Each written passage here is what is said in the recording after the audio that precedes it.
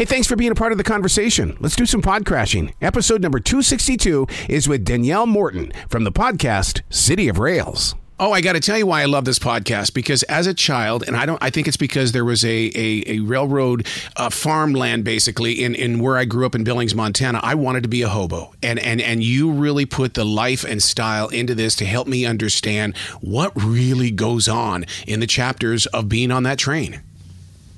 Oh, the romance of the rails is, I think, part of American culture. When you see that train, you often think, oh, what if I was on that train? Yes. What if I could just walk out the door and say goodbye to everything that bothers me and worries me and just throw it all up to fate, And I think every American is kind of like, get me out of here at some point. And I think that's what motivates. I really appreciate what you just said. Also, Montana, such a rail culture there. Oh my God. I don't know if you listened to episode 3, but CC Ryder, this grand old lady of the rails, lives right next to the tracks in Havre, Montana. And she's got a hell of a story. Havre, my God, I mean, it's so cold up there. What kind of a hobo would live, or somebody like that, like CC Ryder, would live in that area of the world? Well, these are all members of this railroad gangs. There were a lot of railroad gangs in the 90s. Not so much today, not as powerful, certainly. And they mostly have gotten off the rails because they're in their 60s. And, being a hobo for 20, 30 years is hard on the body. Yeah. So she saved money. And I don't know how she did it because it's not a very lucrative life. But she wanted to be near a crew change. Now, a crew change is a place where the crews change, right? They come in and they've at the end of their shift and another crew takes over the train, because then she could get to the other people that she used to travel with who were also living on the crew change. So it was it's part of this hobo network that still exists. So that's why she ended up in Havre, Montana. We're going to go pretty deep into this with Havre and with that area where so many hobos have gathered and things. And I have to ask you, because I know the history of Havre in the way that it is a meth capital of the world. Did you see more drug abuse there than any other place? I didn't see, when I went to visit her, I didn't see that much drug abuse. I would say most of the people that I met who travel the rails are alcoholics. Yep. There's a lot of alcohol, a lot of binge drinkings. And so when they're panhandling, they're panhandling just to get a handle at the Tiger Mart that's going to cost them $14. And then everybody gets to share it, because it's sort of a collective culture. There is a lot of heroin on the rails. Mm-hmm. A lot of that. I didn't see so much meth, although I know it exists. One of the things about this, the adventure or the love for it, is the fact that when you'd be sitting at a railroad stop and you'd see a hobo sitting in a car, and it was like they always looked free. Did you pick up on that when you were with them? That it's like their souls were like, no, I'm not. I don't want to go anywhere but where this train is taking me. Right. When they sit on the edge of the train yard, they scrutinize the trains. Because if you're experienced, you can tell where a train is going by what cargo it carries. Oh. So if you're in the Pacific Northwest and you see that there's a car full of lumber, it's a pretty good guess that it's going to end up in the Bay Area, San Francisco, off to China, because we export $8 billion a year of lumber from our forests to China, right? So if you're trying to figure out, I want to get, to Oakland, that's my train. So there's this. Then there's also this thing which I've got a copy of called The Crew Change, the same thing that we were talking about before, which is this insider's guide to the rails that is made by hobos. They have a listserv where they say, okay, this yard has changed. They built a bridge over here. You can't get into this access point, which allows you to scrutinize the train yard and know where to stand to get the train that's going in the direction that you want to go. So there's a connection, there's a web of communication between these hobos that wasn't possible with the hobos in the 30s, because now everybody's got cell phones. Oh, yeah. Did you take a long time for you to learn how to jump on to the train? Because you know how Hollywood is. Hollywood makes it look like the train's going 5 or 6 miles per hour and you have to run beside on the gravel and then you jump on. Does it really play out like that? Most people don't want to hop on a moving train because that's incredibly dangerous. Mm-hmm. I mean, I have in episode 4, which is about how you hop a train, Yes, I humiliate myself with my attempt to hop a train, and I'm not able to do it. I don't have the courage. I don't have the physical strength. Because if you're going to get on the scene that you're talking about, the Hollywood scene, so what you have to do is you lay in the bushes alongside the train and you wait for it to start to move, because you don't want to get on a stationary train. You want a train that's leaving, because a train could be sitting there for hours, days in some cases. So if you figured out what train you want, you wait until it starts to move. But you have to go at the right moment, because there's bolts on the side of the wheels, and they call this the blur. And if the bolts are going so fast that you can't see the individual tops of them, then it's going too fast for you to jump on. So what you do is you run alongside the train, you throw your pack and your dog, in many cases, up into the boxcar, and then you grip the side of the boxcar with your hands and hoist yourself up. So the guy who describes this in episode 3 of City of the Rails is 6'1" and very athletic, in his 20s. I'm none of those things. And when you hoist yourself up, you have to do it with great confidence, because if you don't make that move correctly, it's like a gymnastics move.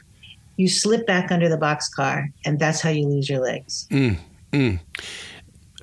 of the people will go. Oh, so go ahead. Sorry. No, we're talking about Mike, right? I mean, because the way that Mike opens up, first of all, the way that you open up this podcast is the greatest cliffhanger, because with Mike being introduced in episode 1, I know that we're going for a ride here, but I just don't know where we're going until you get to the next episode. Oh, thank you. I thank you for acknowledging that, because when I started looking into this world, I had no idea where I was going either. I didn't know where it was going to lead me. All I knew was I had a sense of urgency. My daughter had disappeared onto the rails. And what was the choice that she made? Why did she decide to do that? What was she going to be getting out of it? Because the normal response would be, she's rejecting me. That's what a mother always thinks. It has something to do with me, But she wasn't running away. She was running to an actual world that has its own sense of value and justice. And that's why I called it the City of the Rails, because it's not just the hobos that are part of this world. It's also the workers, the engineers and the conductors and the people who work in the yard. Once you touch the rails, they sort of change you, and there's a way in which your life is forever altered by this interaction with the trains, because it's the romance of the rails, but it's also the brutal nature of these big beasts of the train, and throwing your body up against that train on a daily basis. It changes you, So yes, it was a search for her, but at a certain point, it becomes also an absolute fascination with me, because here is this world that we see every day. We see the trains all the time, and we have no idea what's going on inside. One of the things that I love about this is the fact that I was very shocked and surprised that the hobos understand the history of the train, and I could sit and talk with stories like that over and over again. I agree with you. I was a history major, and one of the things that was I couldn't constantly be looking for my daughter. There's a lot of dead ends in the journey there, but I read all these history books, and so much of our world is shaped by the rails. Historians say that a country becomes modern when it gets its first railroad. Like if you don't have a railroad, you haven't really come into the 20th century from back then, right? And it's also about all the things that the railroads gave us that we don't even know. Like railroads created time zones. Railroads are responsible for Sprint, which was Southern Pacific Railroad internal telephony. They later lay fiber optic cables along the tracks and then sell those cables to become a cell phone company. Oh, my God. They also invented all of the political corruption, not all of it. I'm sure there's been corruption before the rails, but a lot of the mechanisms of political corruption were invented by the rails, including lobbying. So after the Civil War, the railroads were booming. They were the high tech of their time. Like the language was exactly like they say high tech. More railroad will bring the country closer together. People who are enemies will become friends because we can communicate face to face instead of at a great distance. We all know how that works out. But so all of these guys descended on Washington, D.C. to get the massive subsidies that were available to the railroads because, the government was giving them free land and backing their financing. But so where would they hang out to try to nab the congressman? In the lobby of the Willard Hotel, which is where all the congressmen stayed, or in the lobby of Congress. So hence lobbyists. Oh, my God. So then time zones. So, this is pre-trains. You look up in the sky and you go, hey, it's noon. Well, that doesn't work if the train is coming east to west. Right. Right? It's not going to be noon in New York at the same time that it's noon in Oklahoma. So they had to have a way of calibrating it so the trains didn't smash into each other. So they divided the world up into time zones. And we've been living on railroad time ever since. I can't imagine what your journals look like, because when you hear stories like this and you really start sitting down to say, oh, my God, this is very real. This is not somebody's fantasy or the way somebody has bent history. I mean, you're listening to it as it has, shaped our lives. Oh, yeah. Yeah. I mean, it's quite a surprise, to see, because I before I started this, I didn't really think anything about trains. Right. Most people don't. They're just kind of this analog technology that we ignore. I had no idea that they were in the 1860s, like as powerful and as important and as controversial as high tech is now. Mm. When you entered Colton, California, it gets real. And I suggest that listeners really, they've got to start with episode number 1. Do not start at episode number 5. You've got to go the entire journey, because I think I get emotionally involved with Colton because of the fact that if they don't start at 1, they're missing out on a lot. Oh, thank you. Well, they're missing out on my daughter's departure, right? Which creates the impetus for me to look into this world, Yeah. So as a ghostwriter, where did you decide in this podcast that you were not going to ghostwrite? In other words, you could have easily called yourself something else, played out this role of this person that went out there. But no, you've put your authentic identity on this project. When I'm working with somebody else, the job of a ghostwriter is to essentially disappear into somebody else, mm-hmm. and to make sure that you accurately portray the life experience that they have, and also to believe them, to believe that what they're telling is a true story from their perspective. And I think in a certain way that prepared me for the journey into the rails, because in a way I also disappeared. There's a lot of maternal concern, because of course it's very dangerous. And I felt like I was in a race against time.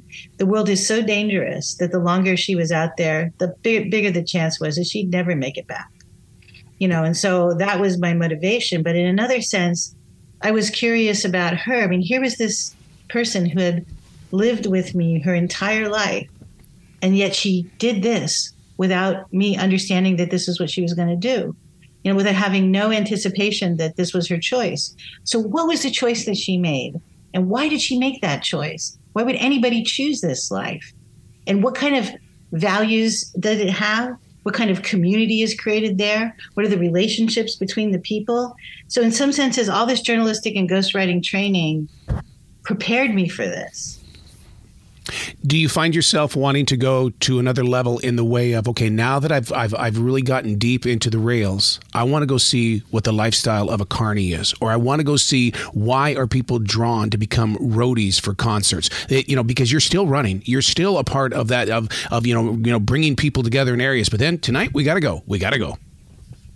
You're really very astute in the way you ask questions. You're almost like a psychic, because I have always been interested in outsiders, because I used to work for People magazine, and I know the world of celebrity and the world of movie stars and all the rules and the strictures that control that world.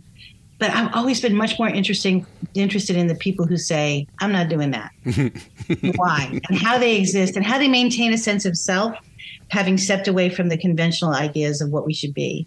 I would love to do a whole series on carnies. I think they are the most interesting people. In fact, we get phone calls from listeners. We put a number up at the end of the podcast to say, hey, if you want to, if you have anything to say, if you think we got something wrong. I got a carny call the other day because he was like, I always wanted to hop trains, but I didn't do that. I became a carny. It's kind of the same thing. Oh yeah, there's such a romance there too. I mean, because you get to see the world. I mean, I always joke around and tell people, if you want to see the world, go into radio. You'll be all over this country within a year, and because you just jump from city to city to city. Yeah, exactly. Wow. So then what happens to your writing self now? Because I know as a podcaster, once that becomes your voice, that writer on the inside of you must sit back in its own little corner going, am I next? Am I next? There's going to be a season 2 that is going to be 100% different. It's still in the rails, 100% different, about another story that I uncovered while I was doing this. Nice. And I think it's going to shock people when that comes out. And there's going to be a hell of a cliffhanger at the end of this. It's episode 10. But I think people are going to go, what? So you do believe in continuation, because you've got to be like water. You've got to be able to flow. And whatever, if you flow right, the other things come to you. And that seems to be the type of personality you are. Well, I followed my daughter into the train yard, and there I found a world that was so surprising and so beyond anything I'd ever experienced, in the way that we live in the I was a striver. I always wanted to get the better book, the better assignment, another place to write. Mm-hmm. And here is a world where none of that matters. The only thing that matters is your relationship to one another. Are you decent? Do you say what you're supposed, do you do what you say? Are you dependable in these dire circumstances? So it's a life stripped bare, and I just find that so interesting.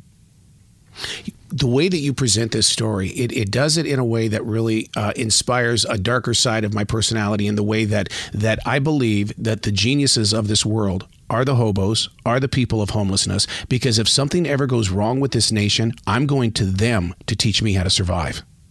They know how to survive. Yes. They do. And they know how to form a kind of bond, because one thing that you see in the previous episodes, besides the one that comes out today, I'm so glad you like the one about Colton, is that the way you survive is by having a crew of people that you absolutely depend on, that have your back no matter what in these dire circumstances. And, a lot of us don't really have that. We have these sort of superficial relationships, and we're going to run our own show, be independent in our homes. But these people are completely interdependent with one another, and that's an incredible bond. Did you meet anybody else? In other words, you met him in one city, and then maybe a year later, you met him in another city. And it's like, oh my God, where have you been on your journey? Well, Mo, it was like, first I went to Roseville, which is kind of near where I live in California. It's only an hour away. And I had engineers and conductors show me around the yard, take me into the yard, so that I could understand the dangers that anybody who was trying to hop a train would face. That's classic journalism, And then everybody kept telling me in the episode that you just listened to that the capital city for hobos was Colton, California, which is this dusty little town 50 miles east of Los Angeles. So I thought, I'm going to go to Colton. I want to see the capital city for hobos. So I just kept following that sort of journalistic feeling of like, that's where the story is next. This is where the story is next. And everywhere I went, I met the most fascinating people. Yep. You're going to meet more of the people from Colton in the episodes to come, because every train yard has so many characters and so many stories. I mean, you could plop me down in whatever train yard is closest to you, and I would have a story that would be worthy of a whole podcast episode in about 2 days. That's how fascinating they are. I would love for you to come to Spencer, North Carolina, which is the Transportation Museum, and just to watch you walk through that area of history. Because I just, oh my God, just to hear this and then to be in Spencer is just, they connect in ways that I just think that the average person needs to know. I think that people's lives will be richer if they understand the relationship of the rails to the way that we live today. I think that because I used to just like, oh, the train goes past and I don't care. It's just an annoyance. How long is that train going to keep going past? Because trains are really long now. They used to be about a mile long, and now they're running 3 mile long trains. And so you're sitting there and you're like, oh, that train, let's get out of here. And you don't have no idea like, who's on that train? Who's on that freight train? Where are they hiding? Because there's all these places to hide, right? And then how are they going to get off? And then when they get off, where are they going to go? So these are the questions, like, how do they pick the train, right? I mean, these are the questions that I really were driving me, because it's such an interesting world in that like, as soon as I answered a question, I had like 9 more, you know?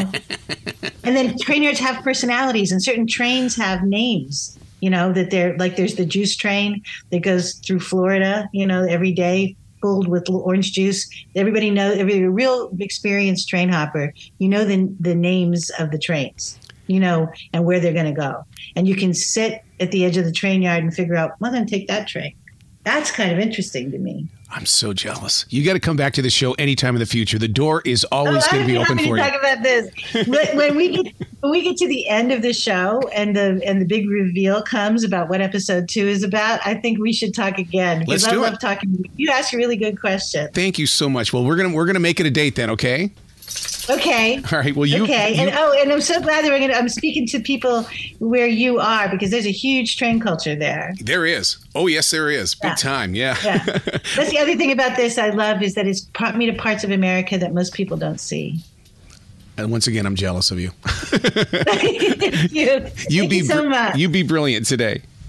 Okay. Thanks. Bye-bye. Bye.